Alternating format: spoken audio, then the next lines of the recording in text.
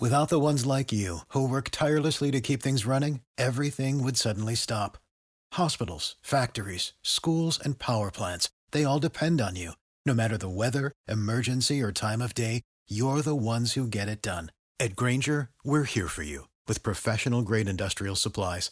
Count on real-time product availability and fast delivery. Call, click Grainger.com, or just stop by.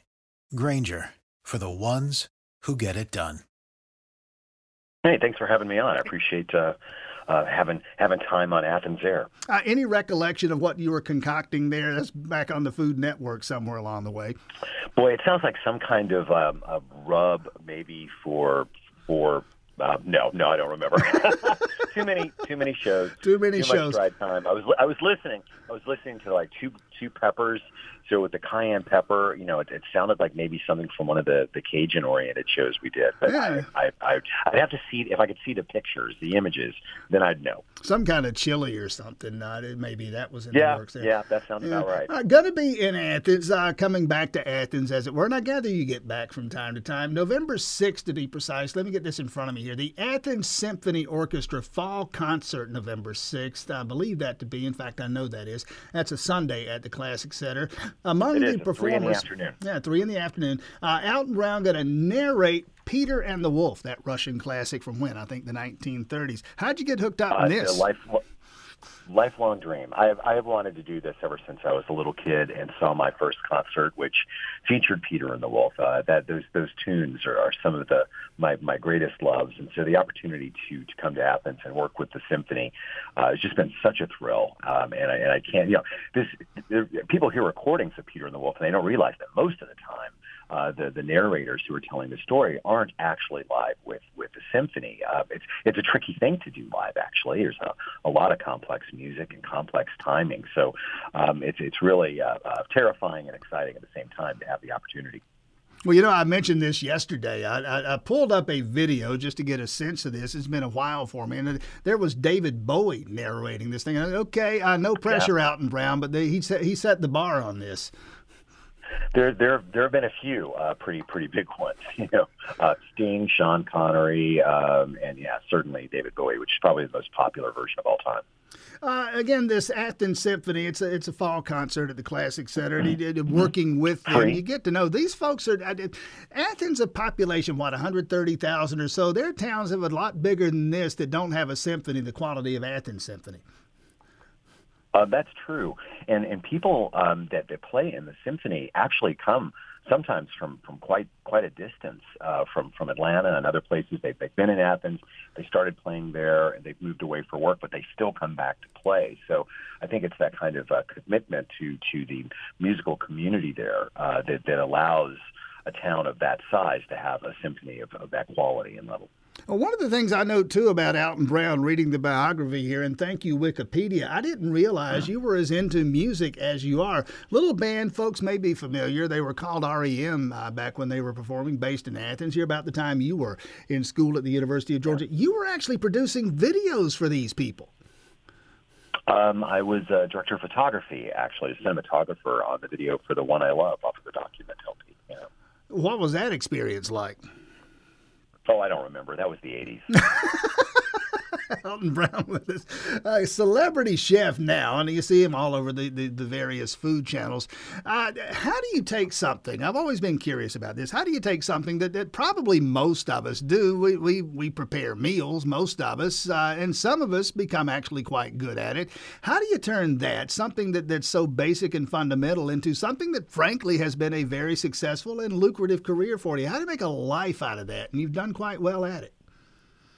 Well, I think that there's a lot of storytelling around food. And most of what I do, yes, there are recipes, but what I'm really trying to do is to kind of convey a higher appreciation for ingredients, for history, and for the science that really makes everything happen in the kitchen. And I think that going after that kind of scientific bent of really understanding kind of the physics and the chemistry of what goes on in the kitchen has been kind of the path that I have taken. But we're all unified by food. Everybody eats. And in this day and age, when most of us don't agree on much, we all still kind of get together on food. So I think that we still pay a lot of attention to it. We still want to learn a lot about it. And with global availabilities being what they are, there's a lot of new ingredients out there, on a yearly basis. There's a lot to learn still.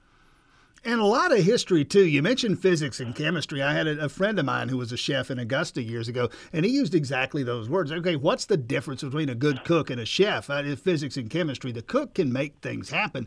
The chef knows how and why they happen. But the history of this, too, I mean, you say new things coming out all the time. I would assume rediscovering old and ancient things all the time, too.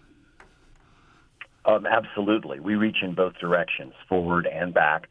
And certainly internationally across borders. More ingredients have become available in the last 20 years than in, several hundred before that. The internet, changed everything. The level of spices that we can get on a day-to-day basis were, very, what used to be hard to find ingredients are now commonplace. And people travel more, at least with their eyes, with Instagram and things like that. So there's the interest just continues to grow. And I think that's a good thing because it gives us more opportunities to learn in the one laboratory that we all have in our homes, which is called the kitchen. Mm-hmm. I tell this story all the time out in Brown with this here. My wife a few years ago bought me, I'd always talked about getting one. She went out and got it for me. She bought me a big green egg. And a lot of people I love mine. But I started reading about it. Okay, what's the history of this? How did this kind of unconventional thing come along? And it turns out that's like 3,000-year-old technology from Southeast Asia, the old rice cookers. It's the same kind of technology. The point being that you just made there, reaching into the past to bring something into the present, and we all benefit from it. Yeah, that's a very, very old cooking technology. Those kinds of large ceramic cookers that use very small amounts of fuel to maintain heat over long periods of time is still very technically sophisticated, but it is ancient. Alton Brown with us again. Going to be in Athens, November 6th in Athens. That's a Sunday afternoon. What time did you say? 3:30 at the Classic Center? Yeah, the show's at 3 o'clock, and I want to mention to your audience that the tickets are free, but they don't become available until 10 o'clock the morning of October, I think it's 24th. They can go to ClassicCenter.com and sign up for tickets. It's exactly 2 weeks before the show, and that's just how they do it. But yeah, they are free. They want a sense of how many people are coming and that kind of thing and make sure everybody has a seat, and that's why they do it that way. You're right. Absolutely free admission, but you do need the ticket to get in. And as of course, it's the day after a relatively big football game, so I imagine people will just be getting out of bed right before our show starts. Indeed, Alton Brown with us. A couple of minutes left here. I'm curious, too, and I've always, whatever the field of endeavor may be, and I've talked with a number of celebrity types over this.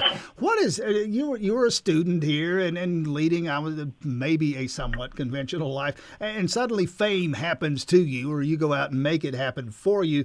What's the big difference between then and now in terms of being somebody who's recognizable and instantly recognizable? How do you handle fame? Well, it's number one, you don't go into making TV shows if you're not kind of prepared for that, I guess. But for me, I was kind of lucky. I became, quote, famous, end quote, before the days of social media. So, I mean, I didn't even know. I mean, that anybody knew who the heck I was until I wrote my first book and went on a book tour, and people showed up on the book tour. I mean, because there was no social media, there's no way for anybody to let you know that you have fans. So I just kind of knew that I kept working and didn't know. And then it's in 2001 or 2002, whenever my first book came out, and I went out on book tour and people were there, I realized, oh, somebody's paying attention to what's going on. I think it's much, much, much, much, much more difficult today to kind of jungle that in your life because social media is always there and always watching, and you have to live your life knowing that, every single thing you do is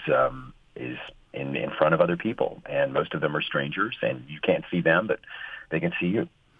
Again, Alton Brown, November 6th, going to narrate Peter and the Wolf with the Athens Symphony Orchestra Classic Center. And as you say, the tickets on sale a week before the event, or 2 weeks. Free, totally free. Free. They're not on sale. Yeah, you do need them to get in. Just go to the Classic Center website. Yes, you do. And they will require a ticket to get in the door. Absolutely. Alton Brown, continued success. Thanks for your time this morning. Best of luck moving forward. Thanks so much.